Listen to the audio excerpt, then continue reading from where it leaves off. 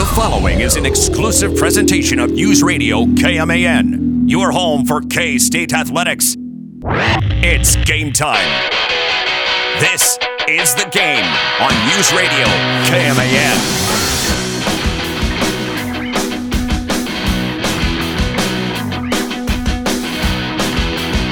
Well, knowing that getting the Longhorn Network is such a pain in the butt, I tried really hard to watch the game last night. I tried really hard. I even got access to the Longhorn Network.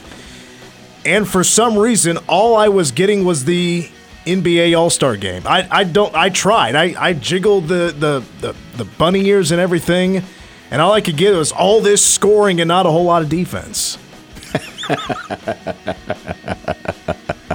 Took you a second. Yeah. I was just waiting to see where you were going with that. A freak of nature of a game took place down at the new Moody Center. The Cats hand Texas their first loss in new arena, 116-103. The Cats have won 7 in a row. They end Texas's 6-game winning streak. Now the Cats are 13-1 and 2-0 in the Big 12, and guess who's up next?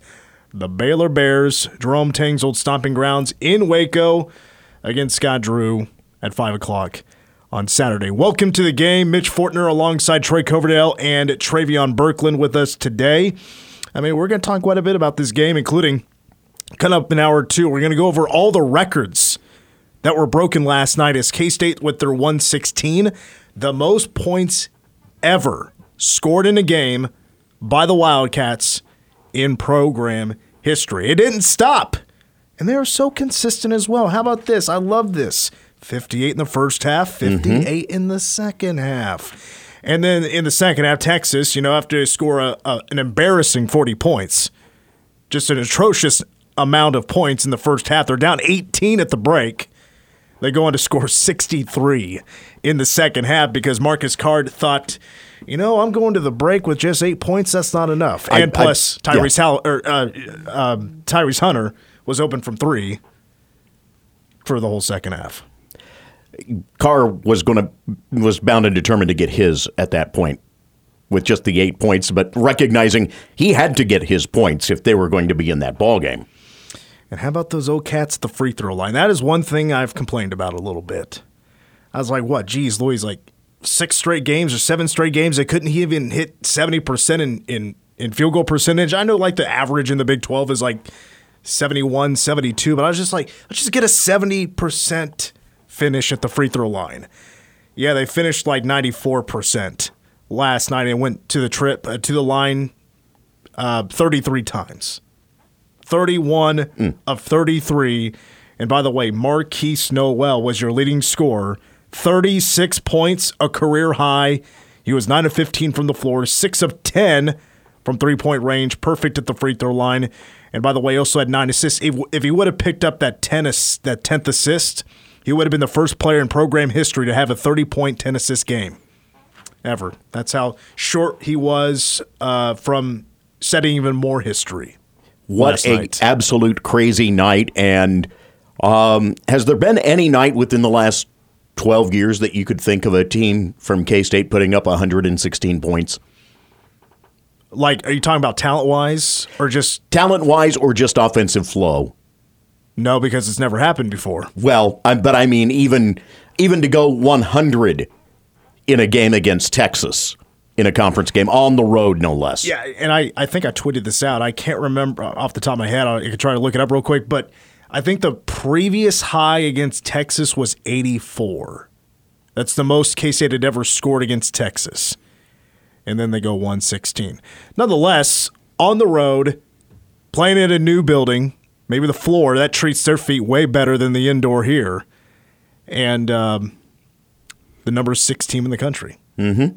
That blew the doors off of Gonzaga earlier this year. Well, coming up here in the show, we are going to hear from new K-State volleyball coach Jason Mansfield, who had his introductory press conference at the Vanier Complex earlier today. Had a few thoughts, had a few answers for the media there. Part of Deuce Vaughn Appreciation Week, we're going to revisit his Meet the Wildcats coming up later this hour as well. Also going to hear from K-State Athletics Director Gene Taylor, who spoke to us media that were there to witnessed the introductory press conference for the new K-State volleyball coach, but it's Wednesday, and you know what that means. AEW Dynamite tonight for the first time from Seattle, Washington, the home of the American Dragon, Bryan Danielson.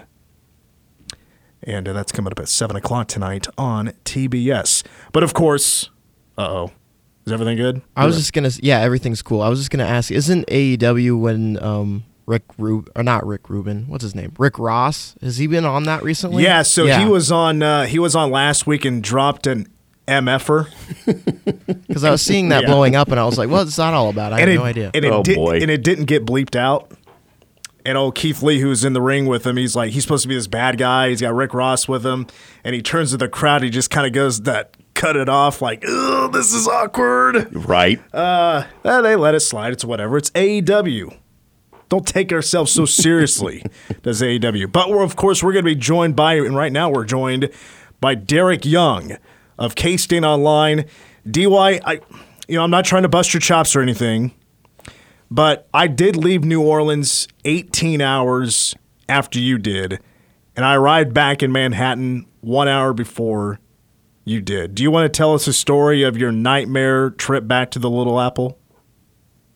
Yeah, so was it Sunday? My flight left Sunday morning. I got to the airport around 11 to get through security, and the flight's supposed to leave just after 1.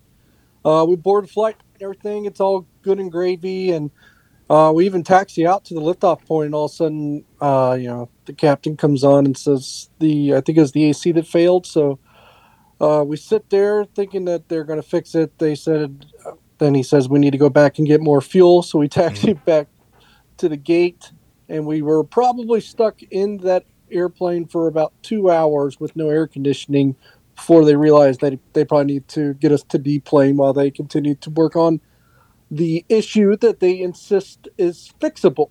Well, a couple hours later, they finally admit, okay, maybe it's not fixable. We're going to get you a new plane, but it won't be here until 9 o'clock. Ouch. And obviously, I've been at the airport already since 11 a.m. And then the plane did finally arrive. It was at 10 p.m., but then the crew wasn't there because they couldn't get through security because TSA had left, not thinking that there was a flight crew left. I guess they thought the flight crew would remain there, so they had to wait for all that. I think we finally leave close to midnight. We land in Chicago from New Orleans about 2 a.m., so they put us up in a hotel and get us the voucher for taxis and meals and hotel and everything. So then we go stay there in Chicago overnight. I probably got there around 3 a.m. I got to bed around 4. I had to get up at around 9 or 10 and take a shuttle or an Uber over to the airport. And we finally leave, but not after there was another delay, of course. And then mid-flight, they said, can't land in Manhattan. We might have to land in Omaha. Luckily, they did finally were able to land in Manhattan. The cloud density on Monday almost made it that we had to land in Omaha and then drive back to Manhattan. I'm glad we did. Man. And it wasn't Southwest? No, it was American. Yeah. Yeah. I'm just my question, the point there, that question is, it happens with all airlines. Hiccups, major issues. It's just sometimes you run into some bad luck.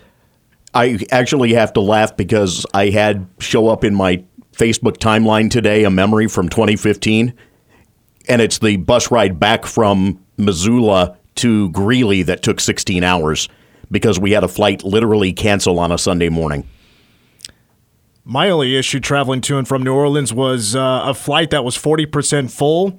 A dad and son who have never flown before decided to sit next to me. Oh, I'm entertaining. Like, we have all these seats open, jabronis. You can sit wherever you want, and you got to hog up my little 3-seater. Thanks for nothing, guys. All right, DY, who made more buckets? Cats in Austin or Kellis Robinette on Bourbon Street? Made more buckets. The Cats in Austin. Yeah, they made a lot of buckets. My reference there is Kellis dropping beads into people's cups from the balcony on Bourbon Street, and he was knocking down a couple of them. Yeah, he's a sharpshooter for sure. Well, when you're watching this game, what is clocking with you the most? Just, of course, what stole the show is K-State just scoring a ton of points or the lack of defense. The defense was not superb, of course, because Texas scored 103 points as well. Both teams got over 100 in regulation, so it wasn't super. But it really was the offense. They shot the lights out. Not only, you mentioned it, 94% from the free throw line, but Kansas State shot over 60% from the field and over 50% from the three-point line. So as a team, it were 60, 50, 90. That's just unheard of in this day and age. Sometimes you wow when a player does it or when a player averages it for a season, but for a team to do it as a collection, as a collective unit in one contest on the road against the top 10 team, that's just that's rarefied air in college basketball. Now, I'll point out one more statistic. I was, in the second half, I hardly watched any of the games. I'm trying to track all these potential record-breaking situations, and it was at one point I was tracking 7 at a time. But there was one where, K-State shot in the first half 61.7%. In the second half, they shot 57.7%. If they would have shot 60% or better in the second half, that would have been only the second time since I've been alive, which is over 32 years, that K-State finished each half by shooting at least 60%. That is that's another example of just what kind of a rare freak of nature performance this was for the K-State offense. If only could be consistent like this. This would be the absolute most fun team to watch in basketball this year. But I want to ask, so Markquis Nowell obviously was killing it with 36 points and 9 assists, Keontae Johnson with 28. But I guess I kind of want to ask, who did impress you the most? And you could take it just from the best performance of the night, or who really just kind of jumped out of their comfort zone and made things happen themselves. Yeah, that's a good question. Obviously, it's Markquis Nowell, almost the first 30-point, 10-assist game in school history. That one jumps off the page. I think he is like the second highest. If the season ended today, it would be the second highest offensive rating in Kansas State history for a season. He's going to shatter the single season assist record at Kansas State at his current pace, which is pretty torrid at the moment. So he's just he's a sensational player right now, and he probably takes the cake for me at number one. Keontae Johnson is up there as well, probably number two. Those two kind of stole the show. For Keontae, he's so smooth and it looks so effortless sometimes. So it's quite stunning. And sometimes it doesn't stand out just for that reason. Nothing against him. It's just he's that impressive and it comes that easy for him, I believe. In general, though, like a guy that really stood out for me, this is probably a little bit off the radar because he was the third best player, but not one of the top two, is Cam Carter. Mm-hmm. His shots were just timely. He scored 17 points, I think, I want to say, on like 8 or 9 shots. He's the team's best on-ball defender, even though there wasn't a whole lot of defense that was incredible or anything of that nature. So, yeah, he comes to mind as Cam Carter. And, yeah, I guess volume probably wasn't as much as Nowell or as much as Keontae, but I just thought in terms of significance, impact, timeliness, his are right up there with anyone. Now, I would assume you would think Markquis Nowell best point guard in the Big 12. Tyrese Hunter for Texas is pretty good. He had 29 last night. He's all right. I think he's got to be up there. Tyrese Hunter. I think they're both better than Dejuan Harris of Kansas. Mm-hmm. So those two, Mikey Miles at TCU, those are probably the three I would go with. Nowell, Hunter, and Mikey Miles. It's probably a 1A, 1B, 1C kind of situation. At the moment, I think Nowell probably has the better statistics, but I just wouldn't sleep too much on Tyrese Hunter. He scored 29 on Kansas State last night. It was pretty quietly done. Well, okay, so I really went into some deep thought about Markquis Nowell earlier today, and I think I had talked myself into this, and this is without doing a deep look into where he measures up to others in his position, others in the Big 12. Statistically, even though I think we already know that, he leads the Big 12 in assists, he's the best in assist-to-turnover ratio. Do you think there's an argument out there, or you would listen to an argument about Markquis Nowell being the best player in the Big 12? I mean, his efficiency numbers, his offensive rating, just what he does on the basketball team. I think it's an argument. I think he and Keontae, at least statistically right now, are two of the top 5, top 6 players. It's like a 5 or a 6 player race right now, and I think he and Keontae are both in it. Okay. I mean, if you value just points and rebounds, that's all you need to see for player or best player in the Big 12. Marquise Noel's not going to get that award. It's probably going to go to somebody from KU. Jalen Wilson. Yeah. He has a lot of those. What you're referring to, he kind of takes the cake in that capacity, I would say. But Jalen Wilson comes to mind. Grady Dick, I think he's going to be there at the end. But you can't sleep on Marquise Noel or Keontae Johnson right now. I mean, Marquise Noel, he's the best player in the Big 12. Assists to turnovers. I would imagine he's got to be one of the best, if not the best, in stealing the basketball, forcing turnovers, and he also averages 16 points a game. I mean, that's not the best score in the Big 12. But it's a very respectable line. I don't know. I think I'm going to do more of a closer look into that. I might bring an argument to the table tomorrow about Marquise Noel being the best player in the Big 12, or at least in the no doubt about it, in the conversation for best player in the Big 12. All right, DY, let's take a break, and when we come back, let's talk football because DY and I actually have to settle a score when it comes to PowerCat Game Day. It's coming up next. It's the game on KMAN. Mitch Fortner, Trey Coverdale, Travion Berkland, and Derek Young from K-State Online joins us. A couple of things before we continue on with DY. K-State Football just tweeted out a video. It's the story of 2022. It's a 3-minute video. It's of course, from K-State. It's excellent work there from the video staff of Kansas State Athletics putting that together. At K-State FB is where you can find the K-State Football Twitter account. Also, Dream Dowling continues to be the leader in the clubhouse when it comes to the raw audio, just capturing the moment as he and the team, after beating Texas, went out to Voodoo Donuts and celebrated with some donuts, some tasty pastries, and shout out to Clay Center, Tasty Pastry.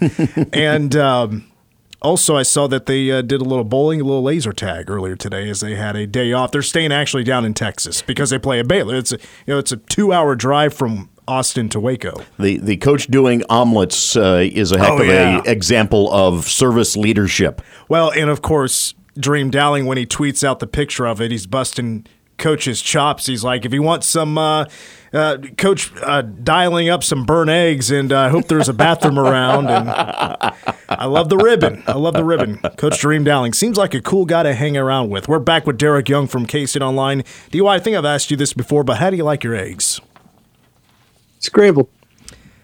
You ask Lindsay. I make the best eggs. It's all about removing from the heat once in a while, put a little milk in there.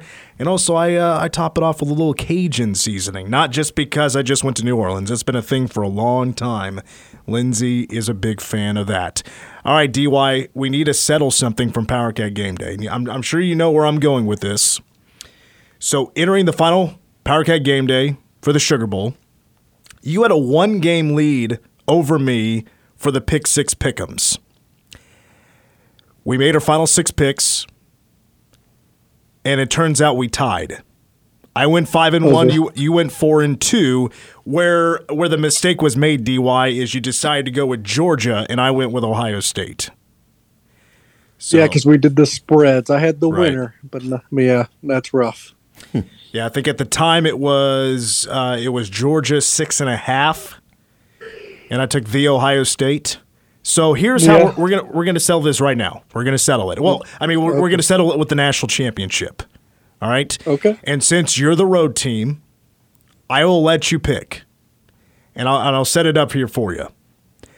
All right. So the national championship game: number 3 TCU, number 1 Georgia, 6:30 ESPN Monday, and DY, the Bulldogs favored by 12.5. Give me the Dogs. I'd like to think that TCU keeps this moderately close, but I'm not really confident that they do. All right, I'm glad you picked Georgia because I would have picked TCU. So there we go. We both get our pick. We are now set for the tiebreaker for the college or PowerCat Game Day Pick 6 Pick'ems for the year 2022. Best of luck to the teams in the Natty. All right, DY, since you're the Ohio State fan, the Fighting Derek Youngs, I got to ask that you're watching the game not on Bourbon Street but a couple of blocks away, and the field goal goes wide left. How did you handle that into the game? It was heartbreaking. I melted down for a good 5 minutes. But like a mature adult, I realized there are bigger things in life and continued on with my night and still had a good time. All right, let's talk K-State football because Deuce Vaughn, he is moving on. He has announced that a couple of days ago he is going to forego his final 2 years of eligibility, enter his name in the NFL draft. I would imagine this didn't come as the biggest surprise to you, but going further now with K-State at running back position, transfer portal I'm sure comes into play here. Do you have a list of guys that K-State should be going after to fill a void at the running back position with, pretty much being a tag team with DJ Giddens at least right away? Yeah, I think they're certainly going to look to land a transfer running back from the portal. And just, I guess, a few names that I would toss out there as guys that are considerable options at this point for him I think his name is pronounced Isaiah Ifanse. He's the all-time leading rusher at Montana State. Mm-hmm. I think that's one route that is being considered. Additionally, the running backs that have left the Florida programs, Naquan Wright, who was the starter at Florida to begin the year, but was kind of, I guess, leapfrogged in the pecking order, and the Gators ended up with almost 2 1,000-yard rushers. One of them being Travis Etienne's little brother, Trevor Etienne. So Naquan Wright, I think, could be an option, and the same for Florida State. Trayshawn Ward, that just entered the transfer portal. He had a pretty good year with the Seminoles. He's a former walk-on himself, and I think that's maybe an avenue that Kansas State looks at as well. They're going to, be up against, some quality programs and trying to attract all three of those guys to Manhattan, though. We'll jump back to the portal here in just a moment, but I've kind of deemed this week kind of a off and on celebration of the career of Deuce Vaughn, and with all the praising and all the nice things you want to say about Deuce Vaughn, I mean, that's all been taking place over the last 3 years. We don't need to repeat all that. I think we know where that all stands, but I'd love to know. I kind of want to ask everybody this question because I would assume most would have different answers. Do you have a favorite Deuce Vaughn play that stands out to you the most? Oh, man, that could be anything. There's a lot that they're just coming to my mind. I'm not going to say just one. It's really hard to pin it down for me. The Alabama one, that's certainly up there now. Mm-hmm. The 88-yard touchdown run against Alabama, the TCU run as well. When he makes the guy miss in the open field and really breaks his ankles. That's the one I'd probably pick, actually, because I think that's the epitome of Deuce Vaughn's college career. Not only was it the Big 12 championship, which is kind of the pinnacle of accomplishments for him, but him literally making a play in the open field and the guy literally falling down and having his ankle broke. I think that's what you think of when you think of Deuce Vaughn, just what his ability was in the open field. What about him juking Gavin Potter? I mean, you could juke Gavin Potter, I think, Mitch. The level of difficulty comes into play and probably smokes that one down a little bit. I mean, there's a reason why he's not playing college football anymore. I mean, that was in the Big 12 champion against TCU, of course, where set a TCU defender on his butt. Was the Big 12 championship game, put the Cats up 2 scores. Was a pretty big score, no doubt about it at the time. All right, so I did want to jump back, and this will be your last question, DY, is I want to go back to the portal. This is according to whispers, as you said in an article at K-State Online, but there is potential that other than Felix Ndike-Uzama, there could be a Wildcat that does end up leaving early as well. Yeah, it's just, one of those situations where I think everyone's trying to kind of see where they're at in terms of things, and we'll probably leave it at that at this point. But I think there's a few players probably just considering all their options that For some, it's the transfer portal between now and I think the window ends at January 18th. And for some, it's the NFL entry date, which I believe is January 16th, if I remember correctly on that. So we'll find out a lot of, I think, we'll get clarity. We'll get certainty on, a handful of situations in the next 2 weeks. And that'll be good for the coaching staff, too, because they'll know where to look, when to look, and who to look at. Because it's roster management's one of the hardest things to do anymore with college football because of the transfer portal and everything. And you're trying to maintain a deep enough roster, but you have to have your finger on the pulse and know who's going to leave. And probably ahead of time, so you can start ahead of time searching for alternative options. It's not easy to do. There's a lot of balancing goes on that's really difficult. All right, Derek Young from K-State Online. That's all I got for you this week. Really appreciate it. We'll hope to talk to you next week. We'll settle who wins Pick 6. All right, see you then. Derek Young from K-State Online here on The Game. When we come back, let's hear some highlights from today's introductory press conference from new K-State volleyball coach Jason Mansfield after these words.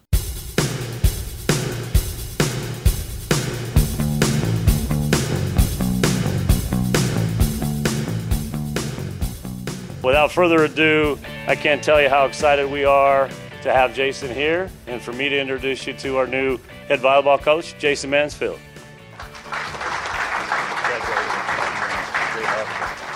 That was earlier today at the Vanier Football Complex. Jason Mansfield, the 9th head coach in K-State volleyball history after 22 seasons of Susie Fritz. And of course, a new volleyball arena will be opening up this summer. He comes just in time for the new facility. And of course, there are work to do, but this guy is very confident. We're going to hear some highlights of his here in just a moment. But, I mentioned this last week when it was announced, not last week, but the week before, when it was announced that he would be the next head coach of K-State volleyball. He gives me that Coach Tang feel because, Coach Tang was an assistant at Baylor for almost 2 decades before he decides to take his first crack at being a head coach at the Division I level. And God, look how it's worked out so far. 13-1, just put up 116 points against Texas. Feels like a pretty dang good hire.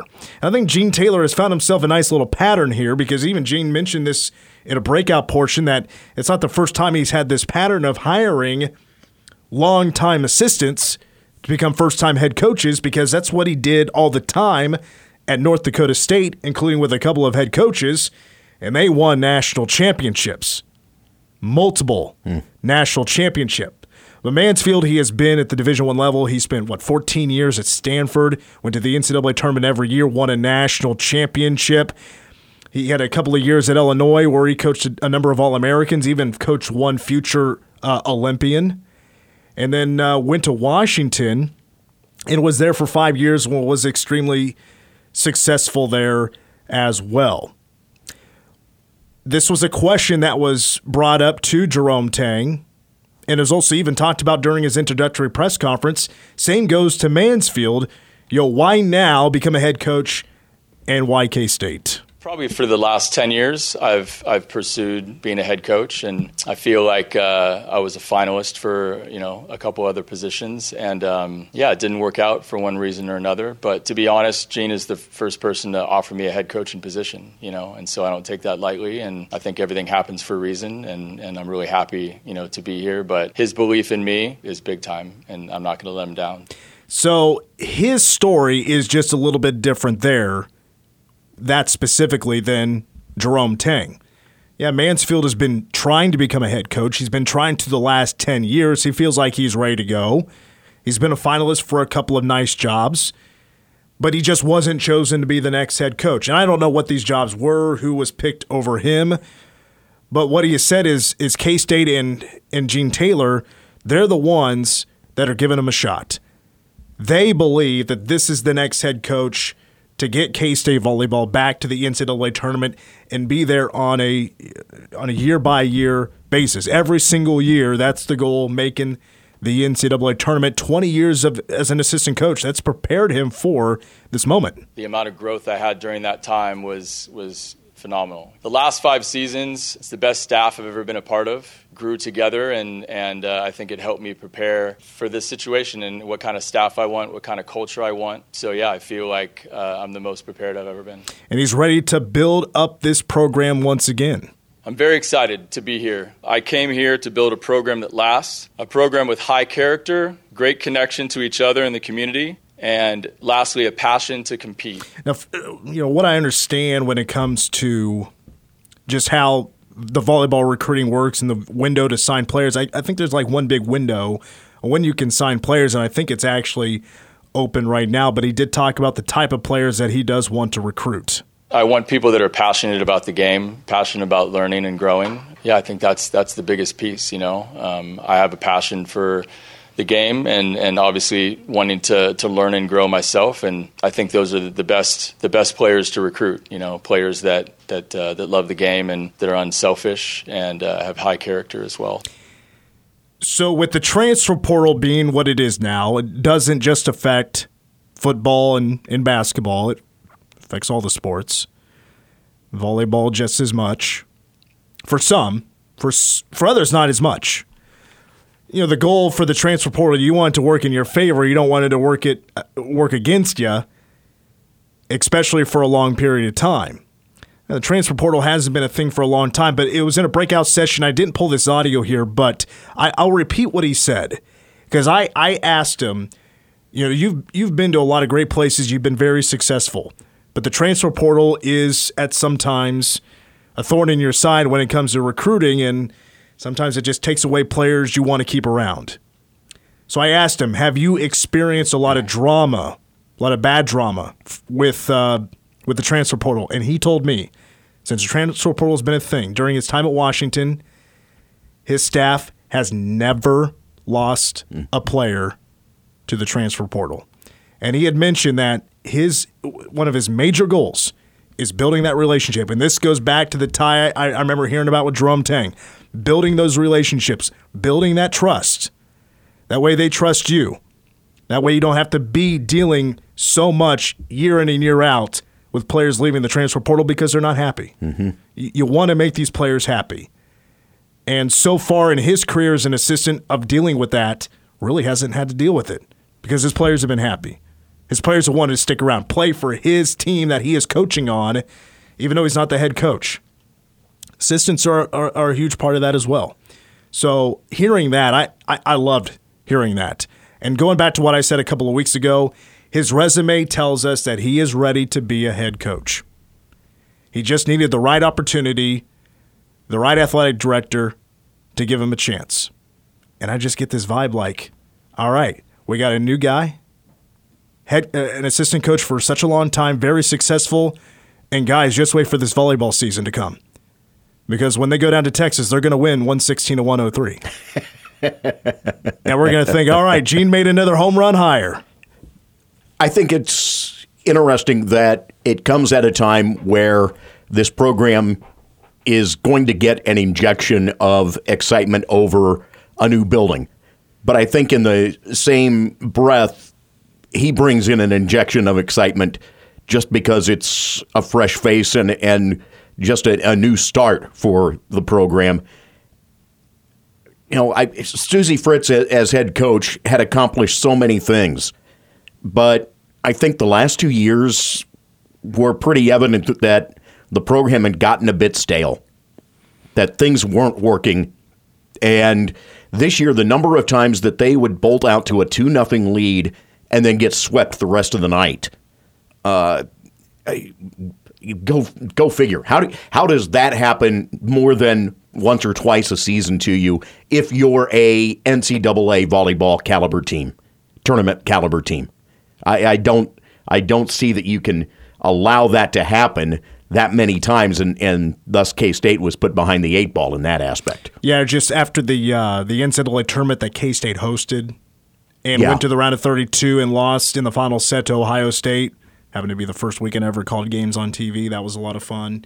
It just hadn't been that kind of caliber of competition since. They did make it back to the NCAA tournament, but lost in the first round up north in Nebraska. Yeah, it just hadn't been the same. But I mean, I still think Coach Fritz is a good coach. Yes, absolutely. And she's going to land on her feet.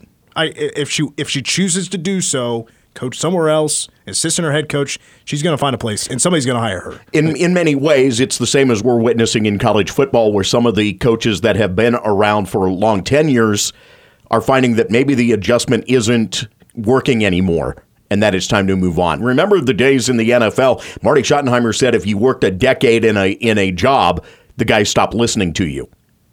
And in many ways, he was right at that level. Well, is that kind of where college programs get as well? It's an interesting thought. When we come back, another tip of the cap to Deuce Vaughn. When we come back, let's revisit his Meet the Wildcats from earlier this year here on The Game.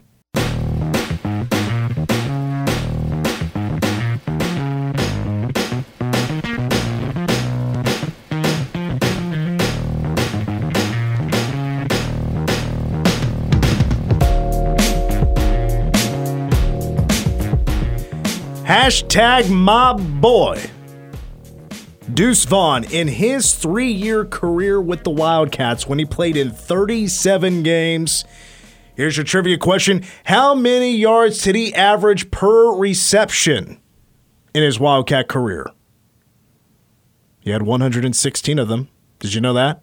116 catches? Mm-hmm. He was over 2,800 yards. But how many yards per reception for hashtag my boy Deuce Vaughn? 11 on the dot. It's not too bad. Nope. That's all right. That works. It's all right. It'll work. It's not bad. 43 touchdowns, by the way, in his career for hashtag my boy Deuce Vaughn. He announced a few days ago, even though I saw it coming, I was shocked. I was like, no. We're so happy for him. It was his time to go. 3 years of excellent running backing for the Kansas State Wildcats. Another tip of the cap for Deuce Vaughn. Let us replay right now from Week 4 of the college football season from Power Cat Game Day when I talked to Deuce Vaughn for the weekly edition of Meet the Wildcats. Let's start out with your favorite athlete growing up. Barry Sanders, without a doubt. Do you have a dating red flag? I got to check out the social media. If the social media has some red flags, then that's going to be something I take into account. Yeah. Is there anything you're afraid of? I'm afraid of the ocean. Can't stand the ocean. Can't see anything below me. I'm a great swimmer, but just too immense for me. It's just way too immense. Is there a worry about maybe you just get swept off to sea and you won't come back? It's more of the things that are in the sea. We only know 5% of everything that's in there. It unsettles me. Favorite sports movie? Remembering the Titans. I don't know if you have much time to cook, but if you were wanting to impress somebody with your best dish, what would that be? I'm going to bring out some salmon. That's one thing my mom always cooked, and she taught me how to, so I'm going to bring out the salmon. Meet the Wildcats with Deuce Vaughn. All right, everybody's a gamer these days, right? So what game are you the best at on this team? Madden or 2K. Do you have a rival on this team? I do, actually. TJ Smith, he's my roommate. We play 2K anytime we get to, and we split the series. I got a couple up on him. No, I'm not gonna lie to you. All right, I'm between TV shows. I need a new show to watch, binge watch. What do you got for me? The Ozarks, by far, probably my favorite in the past year that I've watched. Do you have a go-to karaoke song? Probably like "Call Me Maybe" by Carly Rae Jepsen. Easy to remember. I listen to it growing up all the time, so I can definitely bang it out. Growing up, when did you know from your parents that you might be in a little bit of trouble? My first time that I got into a little bit of trouble was actually playing my first football game. I played flag football, and we lost the game, and I didn't want to shake the other team's hand. You get in line to go in through. My mom snatched me up real quick, and she was like, your attitude will never be like that ever again, or you won't play football or any sport ever again. And let's say we never had any type of hesitation with me being a sportsman-like player at all. All right, last one. Super Bowl champion this year. Who are you going to go with? I'm a Cowboys fan, but I'm going to go against my own wishes. Let's see, who looked really good? I got to go with the Chiefs. I have to. They look way too good. Patrick Mahomes looked like a superstar that he is, so I got to go with the Chiefs. Yeah, I think that's a safe pick. Deuce Vaughn, thank you. Thank you.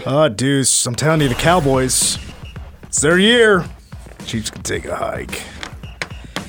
By the way, part of the transfer portal we don't think about is when they have the transfer out of the house they live in with other teammates. They're like, hey, I'm entering the renting transfer portal. Let me know when you guys move out so I can get my fourth of deposit back. All right, hour 2 of the game where it's a record-breaking day yesterday for the Cats in Austin. More next.